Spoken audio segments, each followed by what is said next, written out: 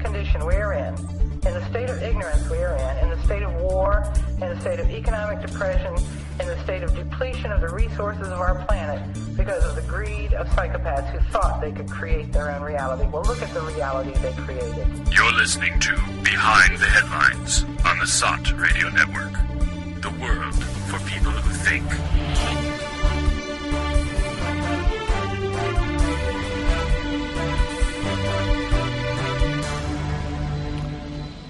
Hi, and welcome to Behind the Headlines on the SOT Radio Network. I'm Joe Quinn, and my co-host this week, as usual, is Neil Radley. Hi, everyone. And in our virtual studio, we also have Harrison Keeley. Hi, everyone. And Alan Martin. Hello, everyone. Oh, so there's not much of a delay then. At least there isn't much of a delay on our end. Good. Anyway, this week, as you may have noticed, we are going to be talking about, surprise, surprise, Donald Trump and American politics. It's a topic that we, for some bizarre reason, keep revisiting over and over again. Maybe it's because America is so exceptional. We don't know, or we're not sure. But that's why we're going to talk about it. Specifically, as you may have seen from the title as well, the discussion, well, particularly of late in the past week or week or two maybe, but in general since the Since he was campaigning. Yes, well, since the inauguration, really, let's say, in terms of what we're talking about, since he actually became president of the US, the whole divisiveness and the attacks on him from the media, and also, as I was mentioning more recently, the references to the deep state. This is something that, for people who are familiar with, let's say, alternative political, or let's say conspiratorial, political conspiracy literature, let's say, the term deep state or shadow government, or are there any other terms? I don't know. Similar terms to those have been around for quite a long time, but it's interesting now that this is what makes it quite interesting, the fact that these terms are being used officially in the media and even by, politicians of veteran politicians still, to one extent or another, in power, are referring to things like the deep state and the shadow government. Now, I mean, people know the term shadow government, but shadow government has been around for, like I said, a long time, and it's basically a conspiracy theory. It's a conspiracy nut phrase. Yeah, but now everyone knows it, so... But 'twas always so. Do we get to say "we told you so," or no? No, we don't get to say we that. We don't even get that.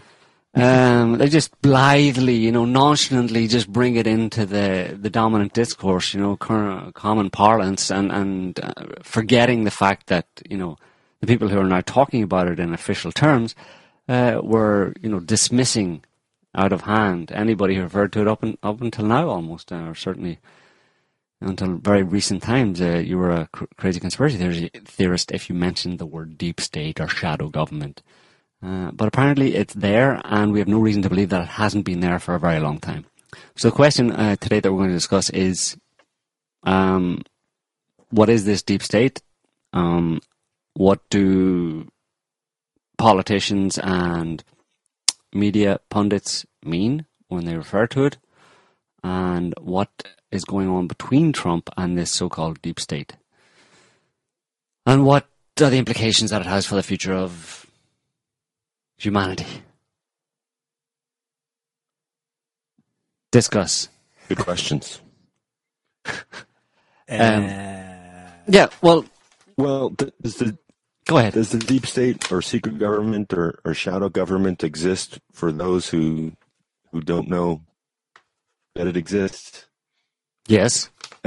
You could say that it still exists. Yes, the tree does make noise if it falls in the forest, even if you're not there to hear it. Oh, the tree does make noise. The tree does make noise if it falls in the forest right beside you, even if you're either deaf or otherwise incapacitated. And if it falls on top of you, it's still going to squash you, even if you don't believe it's there.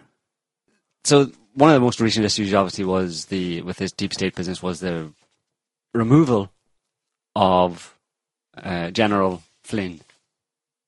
Mm-hmm. He was in like Flynn, and then he was put back out unceremoniously because, and this was Donald Trump's National Security Advisor. Much has been made of his. He didn't exactly. Did he resign? I don't know if he resigned. He was asked to resign. It was suggested he resigned. He suggested he resigned. He was told to get out. Whatever. It doesn't matter. He left, and the reason he left was supposedly because of his. He had contacts with a Russian ambassador, or other Russian officials. This is prior to the inauguration. He just had a quick chat with some Russians, basically, supposedly, and he talked about sanctions. Sanctions were mentioned, and this apparently was enough to get him fired. Now people are saying a lot of this seems to be or has been reported as a victory for the progressive leftists, anti-Trumpists, because this right-wing crazy person, General Flynn, he said a lot of pretty strong things about Muslims and radical Muslim terrorism and what we need to do about it and stuff. So these people see this as one down, a lot to go, That's one right-wing fascist nut job in the Trump administration gone. We need to get rid of the rest of them. And of course, it's the liberal media supposedly that was responsible or gets the credit for taking this guy down because they reported and stuff. But of course, that's not really the case. Why this information about Flynn's contact with the Russians was leaked from somewhere, and there have been a bunch of other leaks, sensitive leaks about stuff going on within the White House that have somehow made it to the media, and the majority of the media being the kind of liberal media have just, crowed it from on high over and over again. And in this way they hope to put pressure on the Trump administration and maybe get rid of certain people that they don't like, that are too right-wing or too fascist or whatever they want to call it. But of course, it's not the media. The media are simply being used, as they always are, as they always have been, as a vehicle to spread propaganda, spread information, spread certain types of information to the media to put pressure on certain public officials.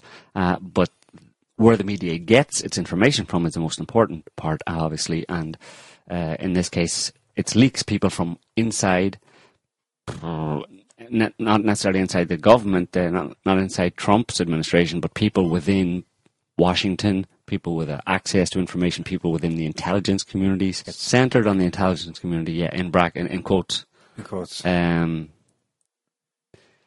but which is NSA, CIA, right, and other umpteen myriad U.S. government agencies involved in information collection, spying, and of course there are lots of crossovers then with private corporations, because these organizations, in a sense, at this point, although they are large bureaucratic entities, outsource much of their work, and not just lower-level menial bureaucratic stuff, but high-level stuff to corporations like, of course, Ed Snowden. We know infamously worked for Booz Allen Hamilton, and there are others, of course, I suppose the shorthand for deep state is what the previous term that was used by two-term President of the United States in the 1950s, Eisenhower. He said, beware the military-industrial complex. That is the deep state. Right. This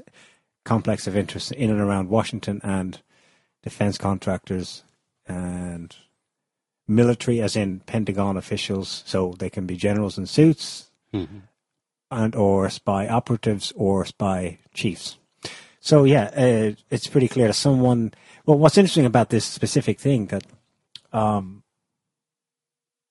gets Flynn fired for talking to the wrong person. Well, first of all, he's talking to the Russian ambassador to the United States. That's hardly a big deal. That's who you should be talking to. He's not talking to FSB operative somewhere in Tajikistan. He's talking to the Russian ambassador to the United States in Washington.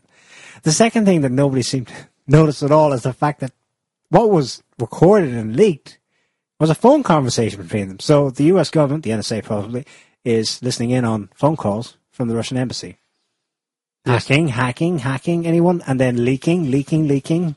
So the US government was doing exactly what it accuses the Russians of doing. And they used exactly what they accused the Russians of doing to get a guy fired, accusing him of being somehow in part of the conspiracy of what the Russians are doing, but actually it's what the Americans are doing. And they used the very thing that they're accusing Flynn of being associated with to get rid of him. So it's richly ironic all the way around. Hypocrisy is a way of life for these people. Why Flynn? What's the beef with Flynn? This guy's career, US military, career, intelligence. He's been in intelligence since the 80s. He's been definitely on their team all his career. Now, ostensibly, he resigned.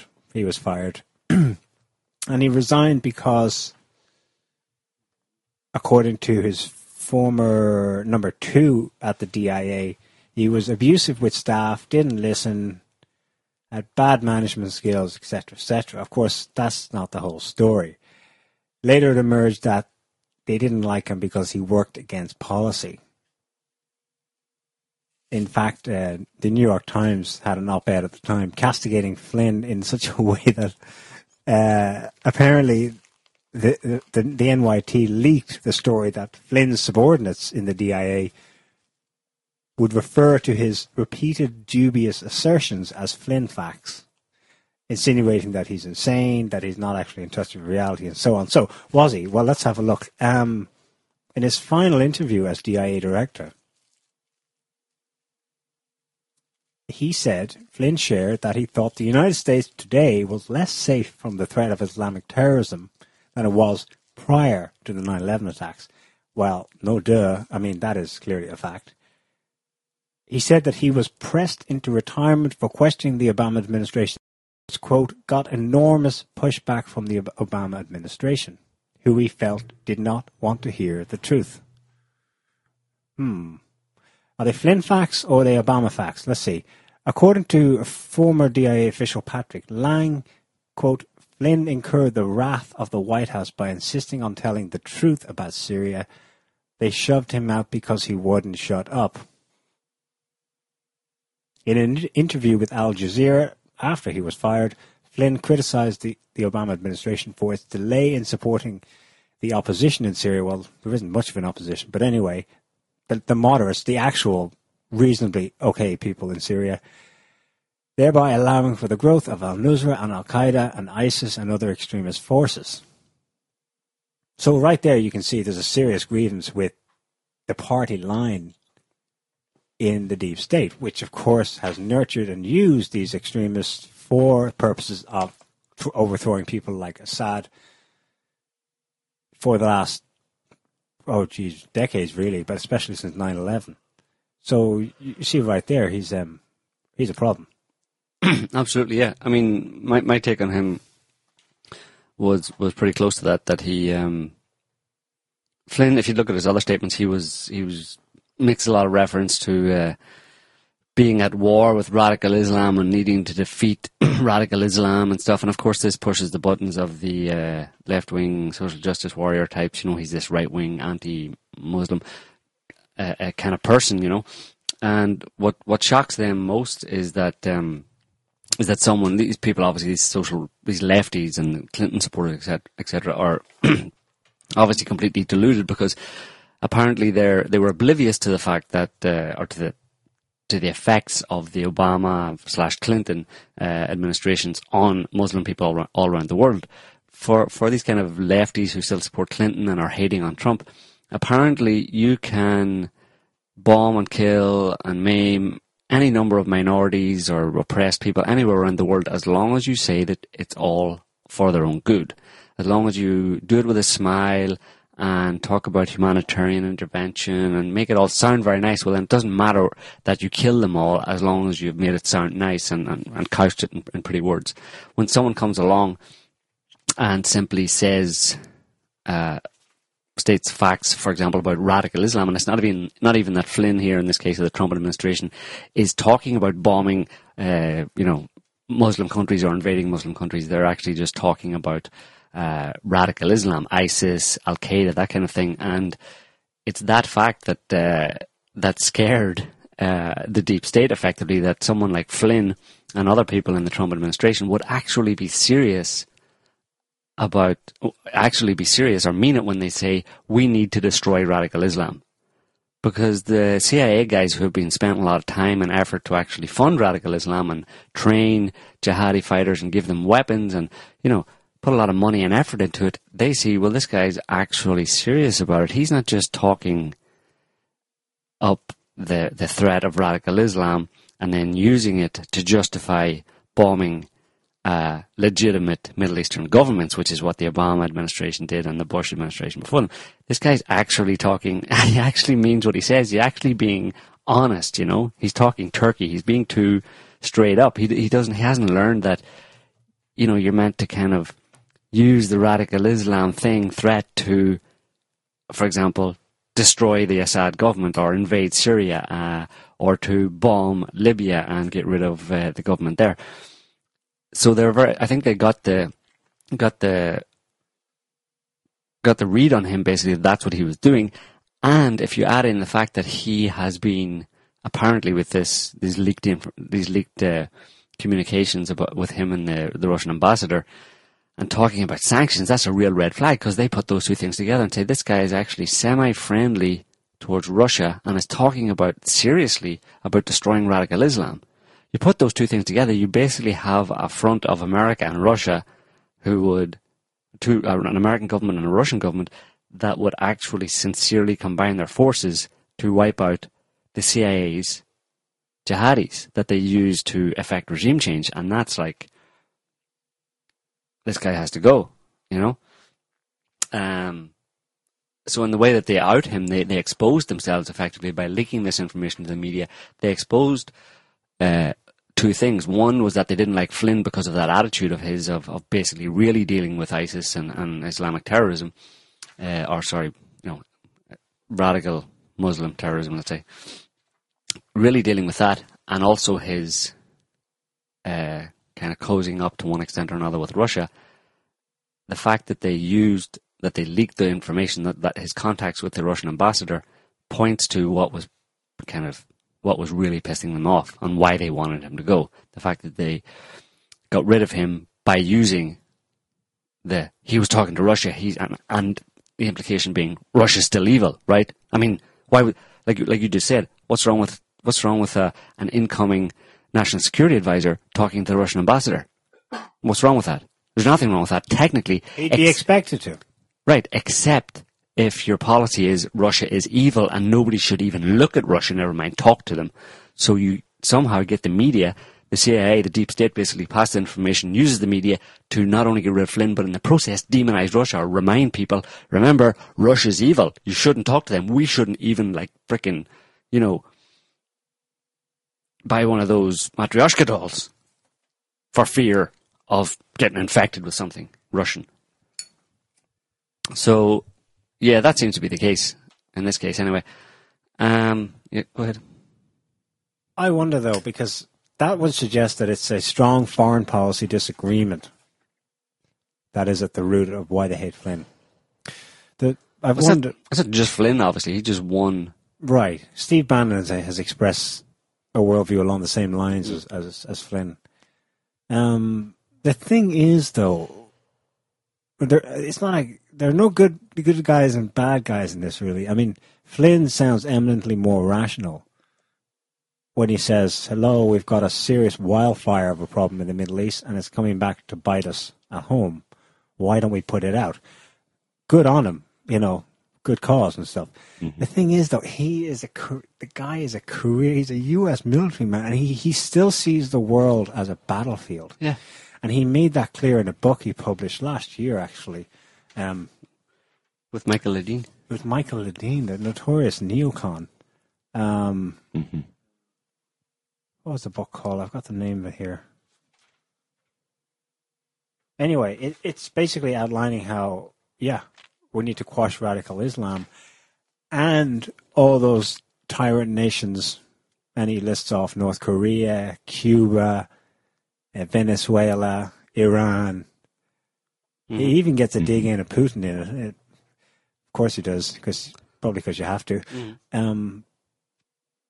So it's foreign policy difference, but it's really only a light disagreement over foreign policy, I think.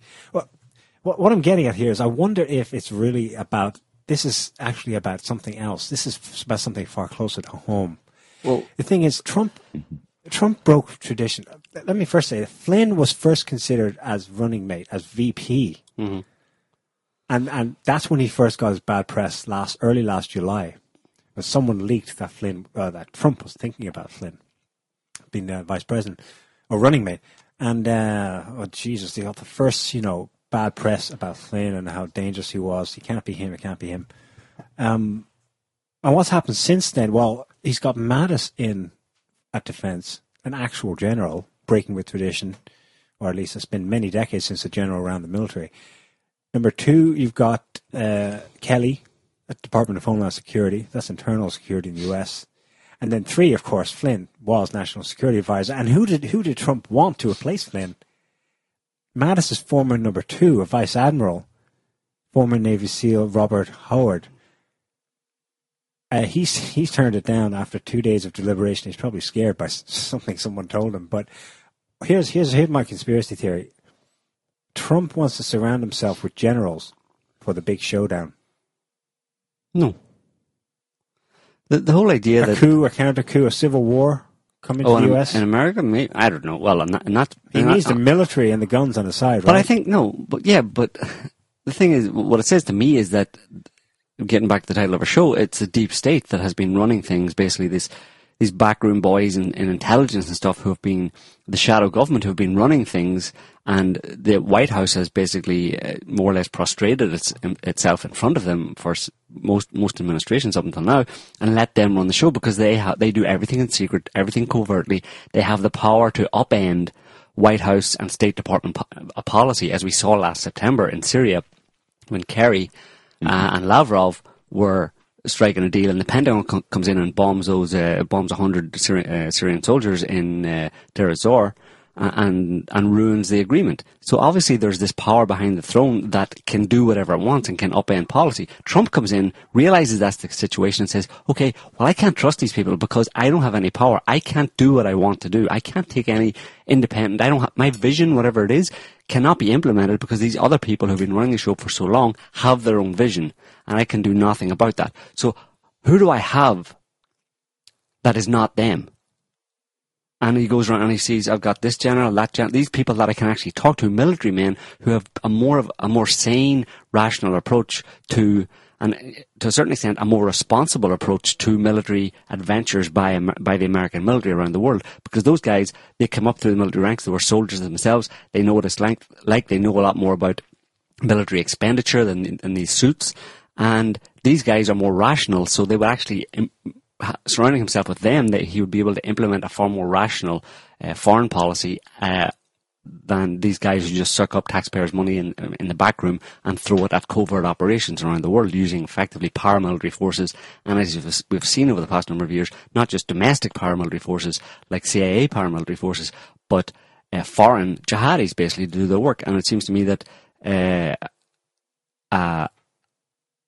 military man in the US would be less inclined to do that, or more inclined, as you just mentioned, Neil, that Flynn was pointing out the reports that the problem with Flynn was that he was saying doing what we're doing in Syria is a disaster, we should stop it. But who was doing it? Well, the CIA was doing it and was totally happy to do it because they've done it for decades, arming paramilitary groups around the world.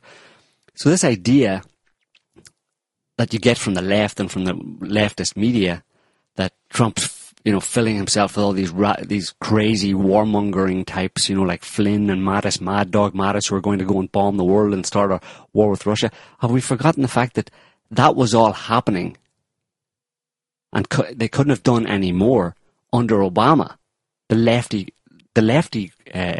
president, right? He was the one who was invading countries and using covert operations to destabilize countries without actually invading them. These guys can't do anything more. They're far more grounded in real politic, in the sense of if you assume that Trump is a kind of more of a conservative, a traditional conservative, which means a more isolationist approach, a more protective of American interests than the kind of unhinged radical expansionism around the world by covert means that we saw under Obama. Right. Isolationist. It would be nice to think that that's what Trump wants and that he would surround himself with people who think such. Here's the thing. Flynn, in that book with Ledeen, I want to read a little excerpt from an op-ed he wrote pitching the book when it was published last July, okay? Mm-hmm. I'll first describe the problem as he sees it and then Flynn's solution to the problem. The book, by the way, is The Field of Fight, How We Can Win the Global War Against Radical Islam and Its Allies. Flynn goes on, we're in a global war, facing an enemy alliance that runs from North Korea to Cuba to Venezuela. Along the way, this alliance picks up radical Muslim countries and organizations such as Iran, Al-Qaeda, the Taliban, and Islamic State. That's a formidable coalition, and nobody should be shocked to discover that we are losing the war. If our leaders were interested in winning, they would have to design a strategy to destroy this global enemy. But they don't see the global war. Instead, they timidly nibble around the edges of the battlefield from Africa to the Middle East and act as if each fight, whether in Syria, Iraq, Nigeria, Libya, or Afghanistan, can be peacefully resolved by diplomatic effort. I.e., Flynn's arguing from the right, saying that under Obama, we've been all, excuse the term, faggoty and half-assed about it. We're not doing enough and we should be far more at it. Right, they should be. That's what I said.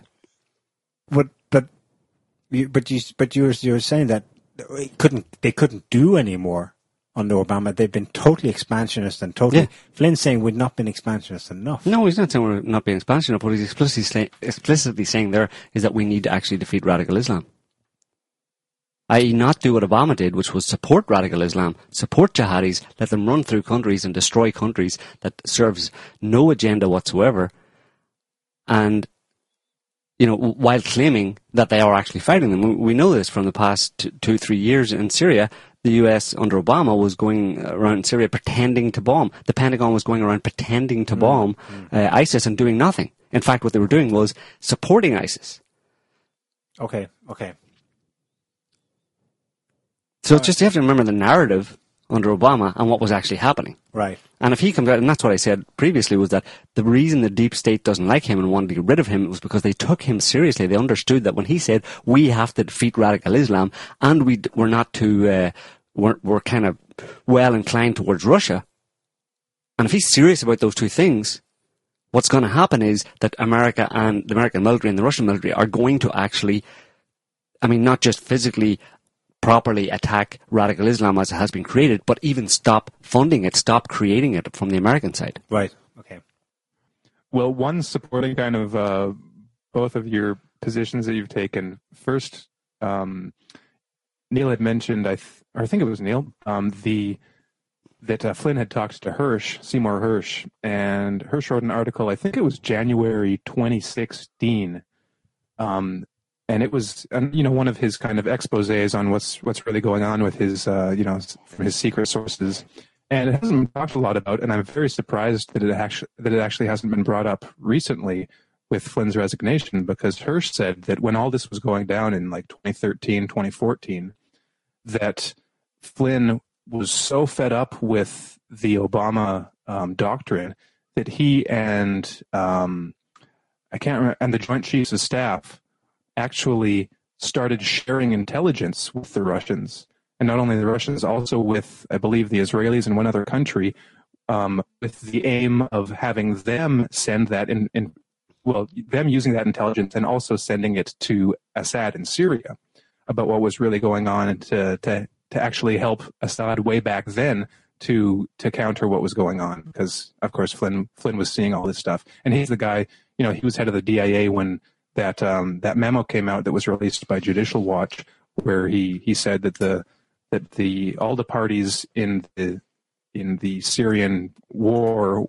like all the rebels, were essentially Salafist jihadis, and all of the Gulf states and our allies and we ourselves basically want to set up a Salafist principality in Syria, and that was in 2012, before ISIS came around. So basically, he's the guy that when he was running the DIA, they basically predicted the rise of ISIS. Right, and he was asked about that on an interview with some news program, and the guy said to him, "Well, what did you do?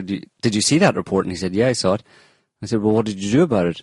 He said, "Well, I argued against it." So there's that to consider also. And just like I said, I'm surprised that no one has brought up Hersh's report, maybe because it gets into too much detail about what was really going on, and they don't want to expose that was the extent of what Obama was actually doing. But then on the other hand, like Neil was quoted from the book, and like Flynn says in the book, I don't have it, but I looked it up on Amazon and looked through just kind of breezed through a few little bits, and especially the parts where he talks about the nature of this global war, and the United States is up against, all these forces from North Korea, Russia, Iran, Cuba, Venezuela, and he kind of ties them all together. So there's this. So what does Flynn? What's Flynn really afraid of? From Cuba and Venezuela and and Iran.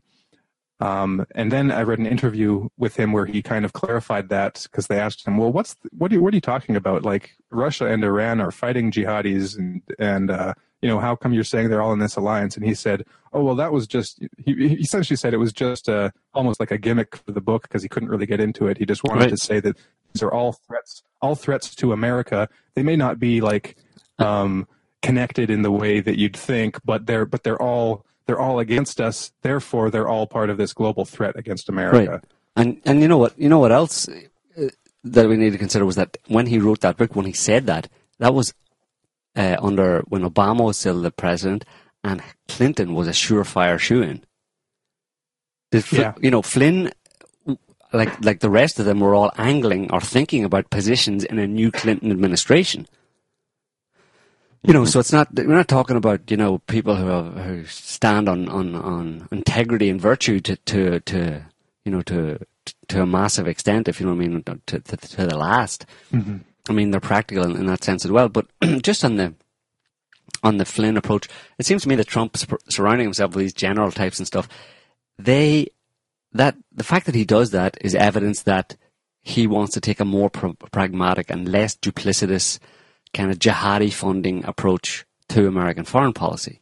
Because can you imagine what it's like for the average American soldier who's brought up on apple pie, mom and apple pie, and American values and stuff, and about the history of the let's say fabled history of American defeating, like 9/11 and defeating Al Qaeda and all that kind of stuff, and a war against Islam.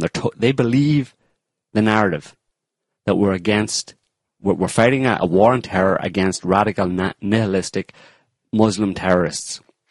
And those guys then have to go into countries and watch as the CIA comes and says, "Yeah, you see that bunch of bearded nut jobs over there?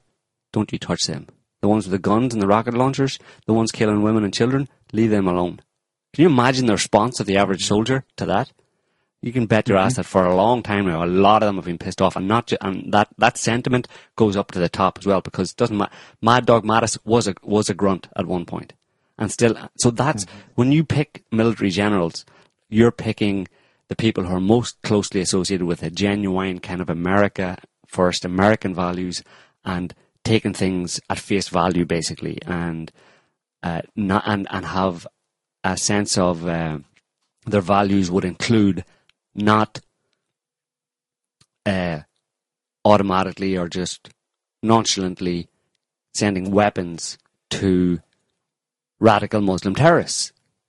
They're not that duplicitous, and not that they can't just let go of their values to the same extent that a bunch of suits in the CIA can, who are just these Machiavellian kind of backroom diplomatic types who they're just messing with global society as a whole. These are the kind of like the engineers of global society, and they have this ridiculous monstrosity of a kind of a globalist pipe dream type thing, and these people will do whatever. They have no allegiance to anyone. Those suited people in the CIA at the top levels, and even behind them, whatever you want to call the deep state, the ones in military uniform would have far more of those kind of genuine American values and morals, if you want to call it that, than they would. So that, for me, that's why, first of all, Trump has been picking these people, and he doesn't have a lot of people to choose from, because he's coming into an American system that has been decades in the making, and has been, during that process, almost completely controlled by these suited types who have this vision of, remaking the world in our image and doing whatever is necessary to do it, and a long history of all sorts of covert operations, So Trump comes in, and who's he got left? When he looks around and says, who's loyal to me as president, everybody laughs at him.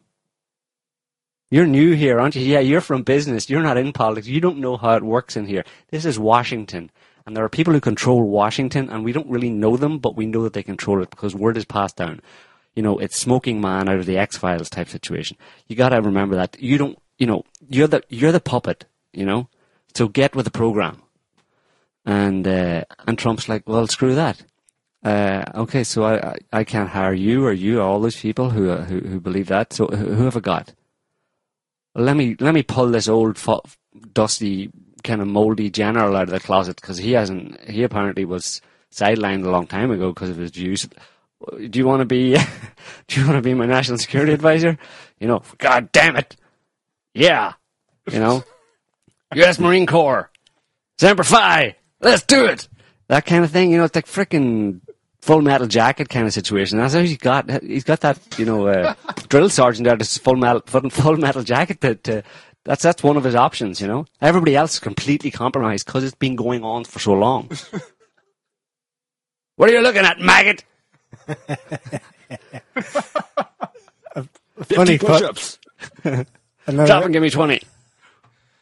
Another interesting footnote. That's interesting because in comparison to that, we've been reading some pretty interesting tweets lately, just shortly after Flynn handed in his resignation. You get this former NSA analyst coming out in a tweet stating that this is war against Trump, and I'm paraphrasing here. Basically, they won't be happy until Trump dies in jail.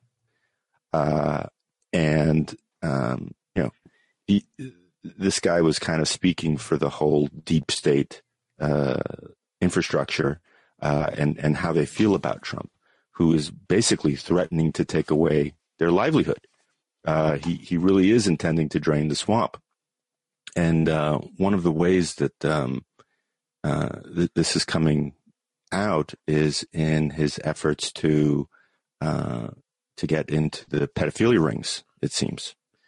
I don't know if that's something we want to go into right now, but it does seem to be a very important component to this whole drama that we're seeing.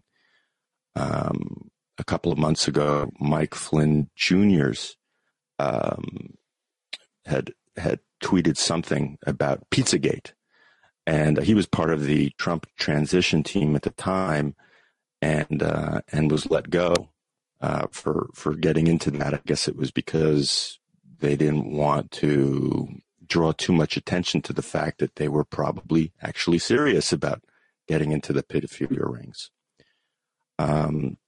So there does appear to be a kind of a quiet war going on. And of course, what's so important about that is not only the fact that you have these high-level people in power who are part of these groups, how closely that relates to the whole Pizzagate idea is still being discussed. But the fact that this is a mechanism for control of politicians who are being blackmailed by the CIA, by Mossad and MI6, who work in conjunction with the CIA. So, and they're not even the only ones. Like we've got a Best of the Web up on SOT right now from Newsbud, Sibel Edmonds, where she just kind of repeats some of the things that she's been saying for like the last 10 years plus about exactly these sort of things. And right now she's going after, I believe, is she a Chicago congresswoman? Yes. Jan Schakowsky, who is the wife of Bob Creamer, who is the guy that was exposed by Project Veritas. You know, he went to the White House, made 340 trips to the White House, and he was caught on tape, you know, talking about basically doing election fraud. And she, according to Sibel Edmonds, Sibel had one of her jobs at the FBI was to go through like 5,000 documents. She didn't go through all of them, that were basically an investigation into Jan Schakowsky, because she was being hooked and handled by Turkish intelligence, and they had dangled a female agent with her and got involved in a sexual relationship with Jan Schakowsky in order to control her. And not only that, she's like one of the biggest Israeli let's say stooges in the U.S., but at the same time she has the role of being like the moderate, almost pro-Palestinian one, because then she'd get information from the pro-Palestinian groups and then hand all that information over to Israel. And then there was, of course, Dennis Hastert. Sibel Edmonds exposed Dennis Hastert 10 years ago, before anything, you know, any of this stuff about him being a pedophile. And same thing. At least Turkish intelligence that she's aware of, because those are the only files that she saw. Turkish intelligence had all sorts of like videotapes of Dennis Hastert, and if you just think about it, that they're not the only ones. Like Ilan said, the Mossad, that's apparently their standard operating procedure, their modus operandi, and who knows how many other countries do this. But the people that are in this deep state are not only just horrible Americans. They're actually all working for whoever will pay them the most money. Mm-hmm. They're all traitors. I wonder if this quote unquote Turkish intelligence outfit Sibel Edmonds has been, tracking and reporting about is actually the same outfit because there's basically two Turkeys. There's two Turkish governments. Yeah. There's the one that Erdogan has fiefdom over, and then there's the other one that shoots down Russian planes and stuff like that runs ISIS out of Turkey, and that does things like this. I wonder if that isn't really the same operation in it, essentially, but just under the Turkish flag. So that's she it's outsourced. From what she says, CIA it's basically work. like CIA and Turkish intelligence as part of this, and along with NATO, like Operation Gladio B, she calls it. Well, that's what she says. That's actually what they called it at the FBI. They had a file called Gladio B, and that was about this kind of focus on Caucasus and Central Asia through Turkey. And so, this would be the kind of essentially the CIA, but this would be like the Turkish wing of the CIA. Yeah. Well, that's one of the things specifically that Flynn was hammering on about, not just in his book, but in interviews, in his reports as head of DIA, that, the Obama administration is completely ignoring the fact that, quote-unquote, Turkish intelligence is running ISIS out of Turkey. Now, Flynn's a smart guy. He would have known that it's basically really CIA. So there you can see how the lines are drawn and why they would hate his guts and want to get rid of him, not just once, but twice. Well, you said, Harrison, though, that these people that you're talking about are in this deep state are basically they're traitors to America, and I think that's absolutely true. These are the people in the intel circles who see themselves as running America and running as much of the world as possible, and they're fundamentally anti-democratic forces. Now, what do you mean by democratic? I mean, of course, even like say under a Trump administration that would try to rein those people in and sideline them, you're not going to have democracy in the sense of there's going to be corruption still under a Trump administration or any similar administration. But at the very least, kind of a genuine democracy today in America, for example, would be one that at least does not, for example, run drugs into, billions of dollars of drugs from around the world into America, into poor neighborhoods, to get as many people in poor neighborhoods in America addicted to crack and destroy their lives. Or, people who would fund activist groups to kind of rabble-rouse and set communities in America against each other to create some kind of a slow-burning or eventually full-burning civil war in America. These are people are traitors, like you said, and they're fundamentally anti-democratic in the sense that they do not care at all about the American people. In fact, they have them in their sights. The more they can make people suffer at home or abroad, anywhere, that's what they'll do for their own gain. Now, a democratic, at this point in history in America, the best you can hope for in terms of a truly democratic party would be one that simply does not persecute its own population deliberately. That's what was happening and has been happening under this deep state that has been going on for so long and has been accruing more and more power over the years. And that is exactly what Trump is trying to, that's the swamp that he's trying to drain. People get it all wrong. They think he's going to get the corruption out of politics and stuff. No, there's going to be corruption in politics forever. Wake the hell up. It's much, much worse than you think it is. The people who have been running America for so long have you in their sights, the ordinary American people. They want to destroy you. They want to enslave you in a very real way. They want to make life in America a hellhole. And if they can be stopped, then at least some modicum of decent, life can still be maintained by most of the American people. But under these people who see themselves effectively as gods and the directors of human destiny, basically, it's going to be a hellhole everywhere. So if Trump or anybody that he gathers around him can at least mitigate that eventuality, then he'll have done a good job. And of course, for the average left, it's still going to be horrible. Oh, discrimination and corruption and, environmental damage. Yeah, well, live with it. That's life, Get over yourself. You don't even understand how bad it is behind the scenes. Mm-hmm. Mm-hmm. And how bad it can and will be. Right. Small footnote on Pizzagate. Wait, hold on. Wait. Alan brought up. Go ahead. Alan brought up Flynn's tweeting last year about Pizzagate. It was interesting. I mean, there was a lot of stuff flying around. I mean, it was mostly coming from 4chan, conspiracy sites, conspiracy blogs. We did a little reporting. Well, Harrison here did a little reporting for SOT, but there wasn't a lot of substance to go on. Anyway, there was one claim, and it was published by a fairly serious outlet, I think, a New York website. I'm not sure. Claimed to be citing NYPD sources, basically saying something like, yeah, there's some reality to this and blah, blah. We've uncovered some of the network here in New York City. Something along those lines. Anyway, Flynn tweeted the link to the story along with his comment. This is at the height of the campaign, maybe September. FBI, WikiLeaks, leaked emails were in full flow, and it was the height of the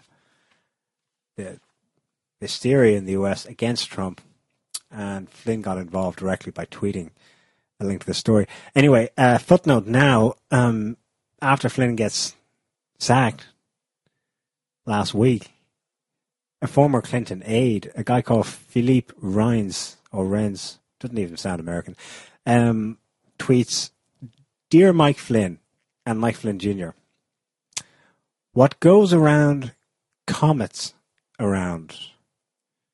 And given your pizza obsession, ...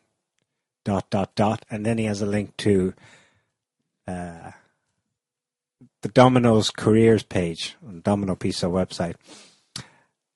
Kisses Philippe. And then guess who piped up because she couldn't help herself? None other than Hillary herself tweets, Philippe's got his own way of saying things, but he has a point about the real consequences of fake news. My God.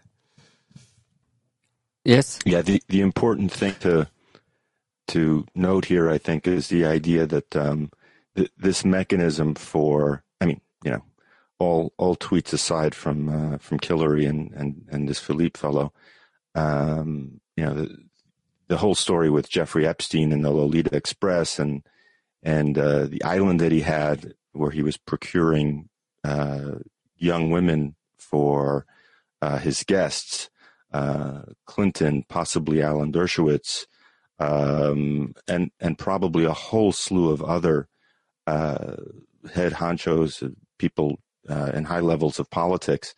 We also have this Best of Web right now, which is an article called Interview with DHS Insider, Department of Homeland Security. It's spy versus spy.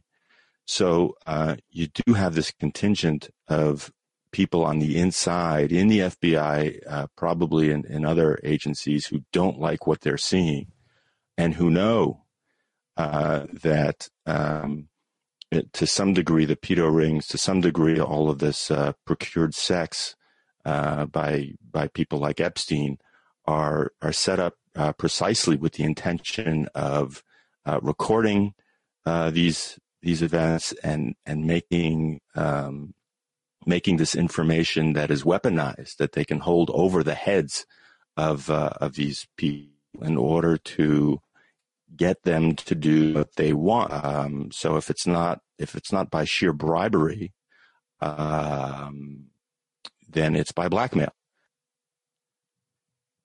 I just want to say about Trump. People are complaining about the Trump administration. There's different lefty kind of alternative media pundits and stuff talking about stuff like Trump's administration has not just been bought by Wall Street, it's been bought by the oil, gas and coal industries. And if Trump's appointees are confirmed, his administration will be among the most business-heavy, corporate-friendly governments in American history. Well, that's in the context of what he wants to do. That's a sensible approach to take. You basically double down on your support and your cooperation with corporate America, because it would be the most it's the wisest thing to do. I mean, in line with the idea of it being more American. I mean, basically what you're seeing here, if you look at Trump's administration and accepting that that's true, if Trump's appointees means that his administration is among the most business-heavy, corporate-friendly governments in American history, that fact points to his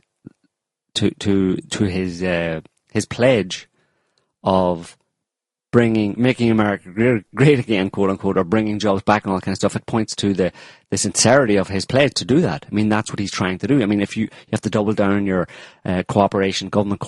government interaction and help for corporations, because they're the ones who create jobs and they're the ones who engage with in foreign trade. You work out what's best for them, and you get with those corporate heads who are having trouble, for example, buying product in China or something, or how can we maximize our profits in this way?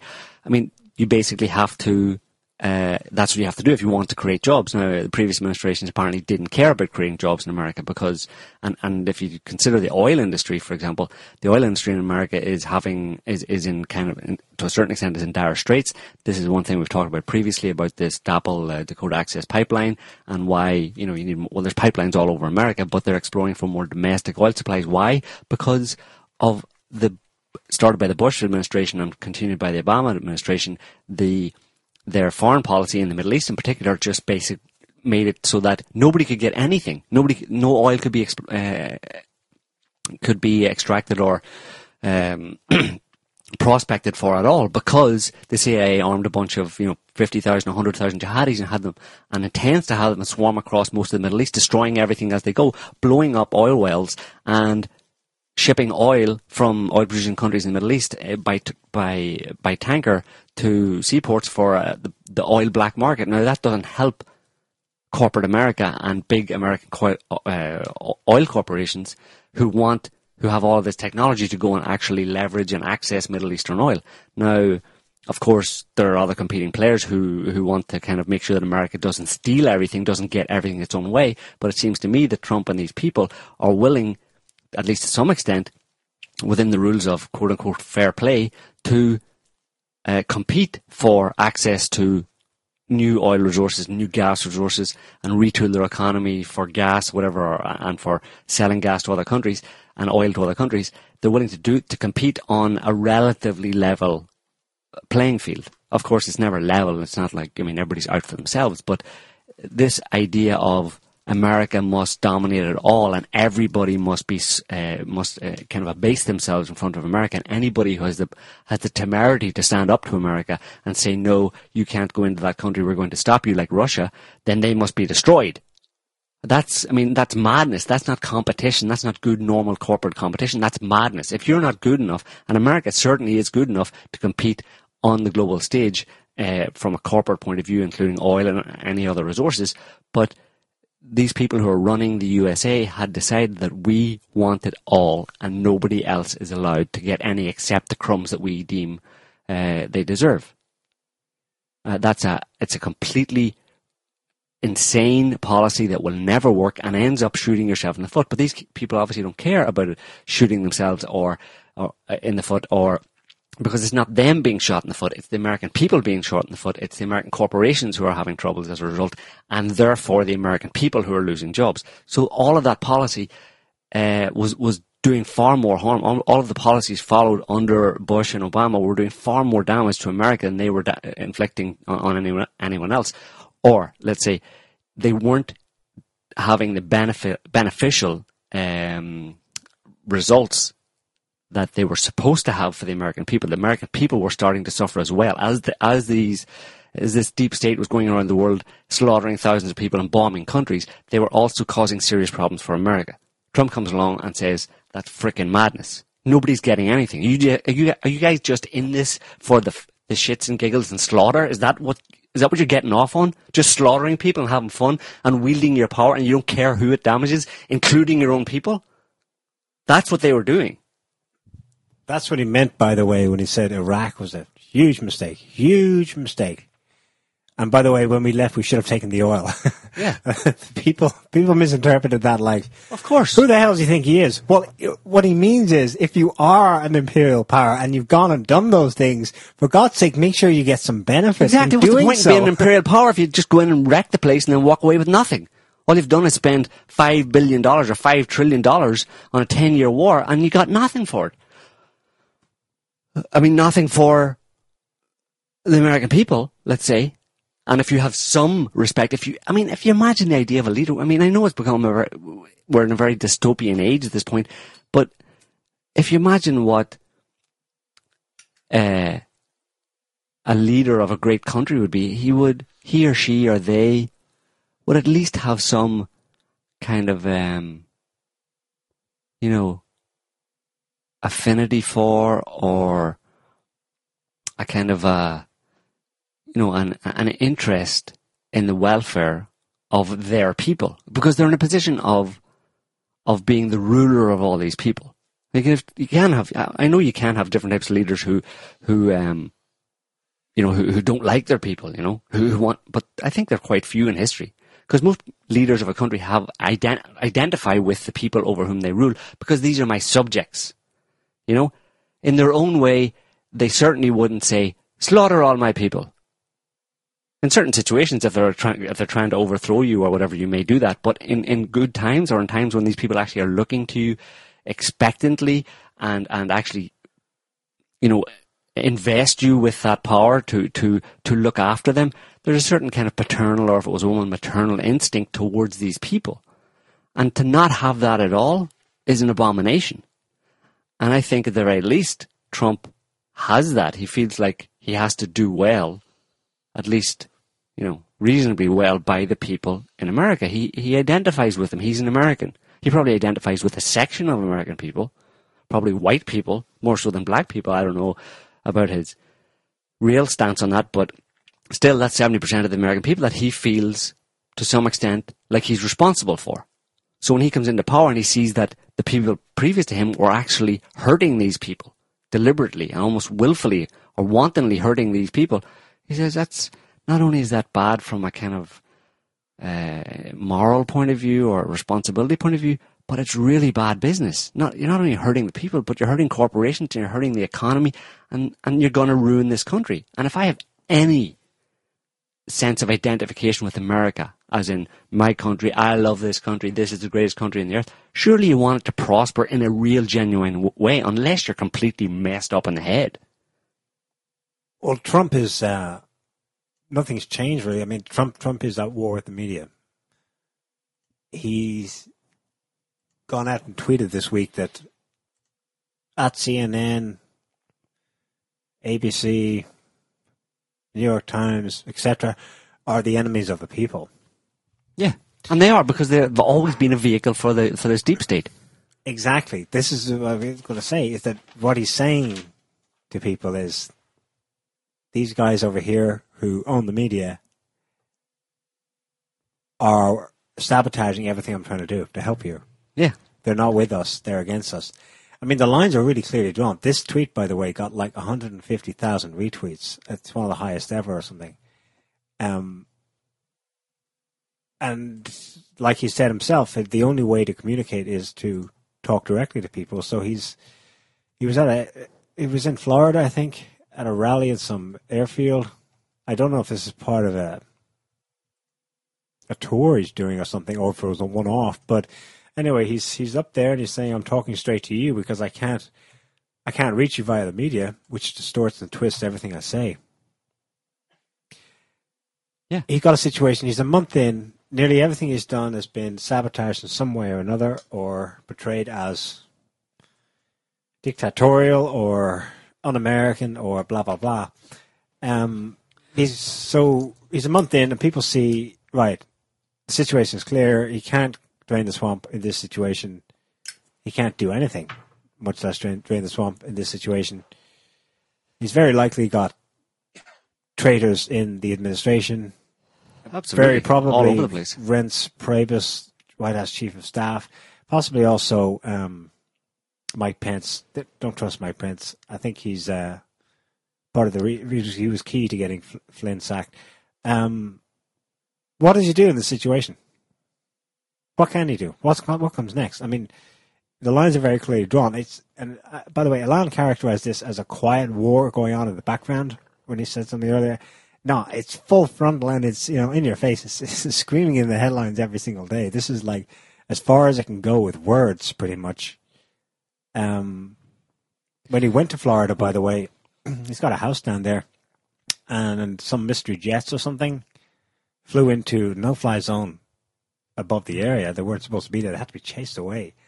Those little hints of, more than words being thrown at him now. I don't think it's gone as far as it can go. I mean, certainly maybe not even on the Well, the press is calling for propaganda front. Press is calling for general strike.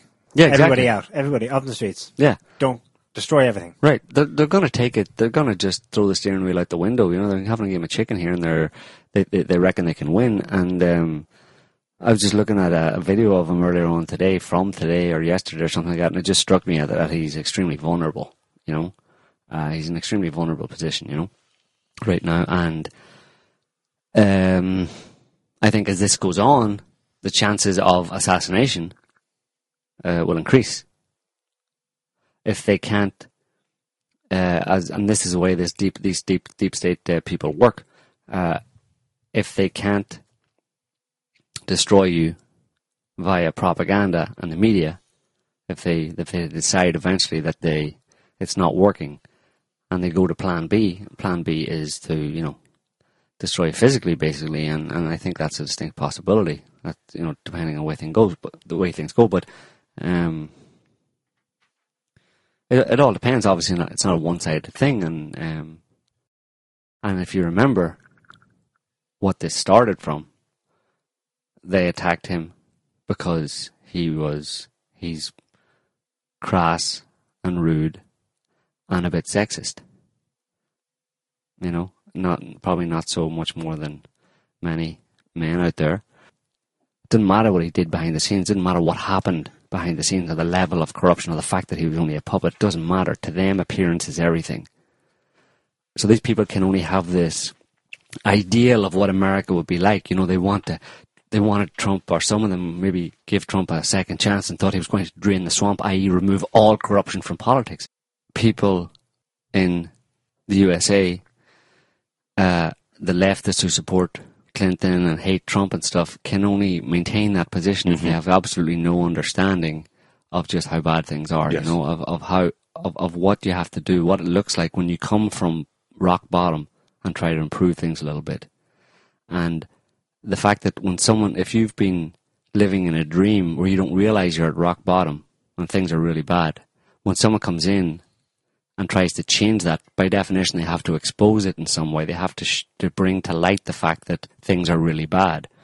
And in the way that happens, it upsets a lot of people. It wakes them up from their dream of a progressive leftist kind of utopia that they've been living in, where everything is wonderful and humanitarian and America's the greatest country on earth and all that kind of stuff.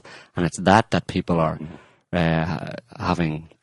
being shocked and horrified about, and they're blaming it all on Trump, of course, with the help of the media and the deep state and stuff, who wants things to keep going the way they were, where the American people are completely asleep. They don't know any of the problems that beset America right now, or the world right now, and the deep state can therefore keep them asleep and keep them dreaming the American dream, while the deep state goes along and continues to destroy the country, or destroy the country and destroy the rest of the world. And keep the American people oblivious to it all, you know. And anybody comes along and bursts that bubble a little bit and starts talking turkey, well, then they're to blame for it all, right? It's just a horrible situation. Well, this is the thing. I mean, and this is what, you know, I think I would like to shout from the rooftops. It's, yes, I get it. Trump is crass. He's got funny hair. He gold plates at the front of his buildings. He's crude. And he's a billionaire. There are all kinds of superficial reasons we have to dislike this guy. He's always touting his accomplishments. He's always, puffing himself up. But, you know, at the end of the day, this guy is trying as hard as possible, at the risk of his life, and he knows it, to correct some seriously horrible things about this is high stakes political drama we're seeing here. 1 week we're hearing one thing, and then the next week the whole story flips and becomes something else. So it's a great time to pay attention to this narrative that we're watching, because I tell you, we're not getting. I mean, when was the last time we got a history lesson like this? It's got everything. It's got war. It's got drugs. It's got sex. It's got blackmail. It's got geopolitical shenanigans. It's got World War III. It's got earth changes. It's got the economy collapsing. It's got assassination plots. And I don't. Yes, I don't mean to put too light an edge on this, but we stand to learn a lot of things about our reality and seeing things a little more deeply than what the puppet masters would like us to see and know. Exactly. Trump for me Trump is a myth buster. Some of the things he blurted out on his campaign, like, for example, when questioned about, how he managed the U.S. budget in light of his trillions and trillions of dollars in deficit, and he blurts out, well, we print the money. They derided him for being so ignorant about economics, but actually that's a fact of the global system. No. The U.S. is able to run into this kind of gargantuan debt because it prints the money. It is the global reserve currency. Mm-hmm. Everyone uses the dollar. Even when they don't use the dollar, they're actually trading their own currency for dollars to buy products, to sell their own products, etc. Here's another myth-busting thing. Completely inadvertent, but there it is. Or maybe it's deliberate on his part. Benjamin Netanyahu's in Washington this week. Netanyahu's loving it. Because Trump's up there saying the one-state solution is the answer to Israel. I don't know how many people got how important that position is. Regardless of how this actually plays out, the very fact that he's just spat it out, it is, of course, the obvious solution. Because the whole leftist thing of Palestine being this bizarre West Bank that's, where the Israeli border runs in and out and loops back around to incorporate settlements in the West Bank, plus Gaza over on the Mediterranean coast, that's going to be the Palestinian state? And Trump's stating the obvious. Well, no, that's absurd. Israel should be one state. And Netanyahu loves this because, of course, the Israel he sees as, yes, we get to colonize and annex all of that, and it'll all be ours. But in the bigger scheme of things, it means that in some future, without someone like Netanyahu in, like, completely crazy running Israel as they currently do, it's a logical solution. Of course, it's one state. It's a small area. Everyone there should be in one state. So what I'm getting at is he busts the myth that we're holding up, that have the myth that has allowed all the crimes to go on in Israel and in other countries. He keeps busting them one by one. You know what I mean? Yeah, yes, he does. Go ahead. There was that quote, just a couple of weeks ago. He has this interview with Bill O'Reilly on Fox News, and Bill O'Reilly makes this statement about doing business with killer Putin, and another example of myth busting. And Trump just right away shoots back. What do you think? We've never killed anybody before, right? And then that causes a whole uproar. Of course, and you know what the problem is there? Trump, and he's done that on a few different occasions where he's just come out and said stuff, and that's his tendency, and that's what a lot of Americans, particularly on the left and the Hillary supporters and the American dreamers, hate about him, because he's bursting their bubbles. He's just coming out and talking turkey, saying things straight, and you can imagine a lot of people, the humanitarian and interventionists, the Samantha Powers of this world, who really believe that America is a force for good in the world, and that it's about everything has been about freedom and democracy and humanitarian intervention. For Trump to turn around and say, "What do you think? We don't kill a bunch of people? Look at the state of the world." I mean, by implication, he's saying, "Look, we've done a lot of bad things in the world." And they're like, "What? But that's not what America's about. You shut up! I hate you." It's like, hello. You're a fascist. These people are being forcibly woken up by someone who's coming along and simply telling them the truth in little bits and pieces. But they're so far in this illusion. They're clueless about the world, about how the world works. Their whole perspective on the world and the solutions they come up with based on that perspective are just ridiculous. They just do not work, and they get more and more frustrated, and they scream and shout and blame everything on Trump for waking them up. "You woke me up out of my American dreams. I hate you, fascist." So, but just on the Netanyahu thing, they were like, Netanyahu comes and, that's a foreign head of state, and, which is, foreign policy, State Department, but not a single State Department official was included in the White House meetings with Netanyahu. It was basically Netanyahu, Trump, and his son. And they said, "Well, why aren't you inviting anybody? You're meant to invite people from the State Department and stuff, do what always has been done." And he's like, "Well, we just wanted to have a kind of private chat and stuff, so..." Speaking of the State Department, there's this story that Trump supposedly sacked everyone on the 7th floor of the State Department building in Washington. Mm-hmm. Yeah. I don't know how much truth he did. He did, yeah.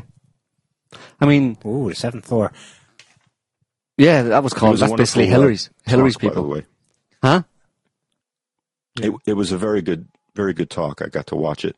And, he was kind of rallying the troops, of course. He's trying to get some respect and support. But, he spoke with some humility. And just on the subject of Tillerson, very interesting guy in the sense that he was smart enough to, in the hearings, every so often throw out this kind of, we have to investigate evil Russia. He had to say what he had to say in order to be accepted into the position. But heck, I mean, the guy, I think, is of the same mind as Trump's. Yeah, well, let's make business, not war. Right, exactly. That's a good phrase to sum up basically what the Trump administration is about. Let's tend towards what's good for business. If war is good for business, then okay.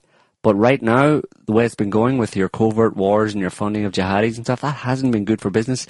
So we're going to dial back on that because we want to actually generate more business, more income, and hedge America's bets, let's say, or secure America from any potential global kind of jitters or whatever. I mean, that's what they're thinking about, the interest of they're thinking in America's interest and the interest of American corporations and by implication American people, etc. The trickle down, whatever you want to call it.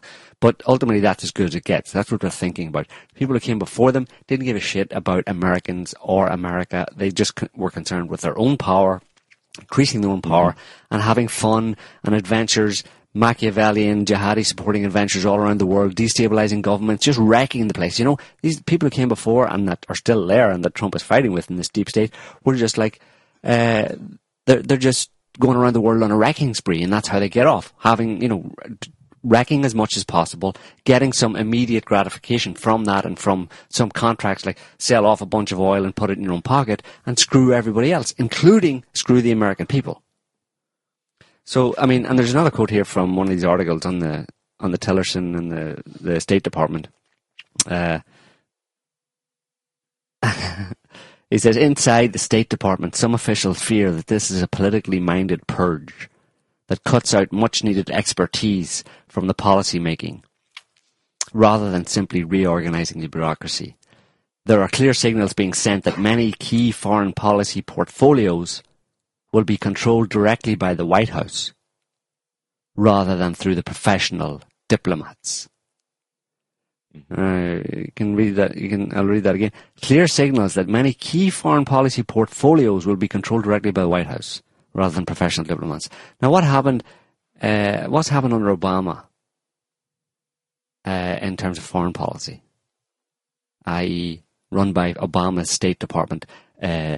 Professional diplomats, i.e., people that Obama probably didn't even know, that were run by the State Department. The State Department under Hillary for a while, and then afterwards under Kerry, and Victoria Nuland being kind of like a kind of power unto itself that ran foreign policy independently of everybody else. The Kagans.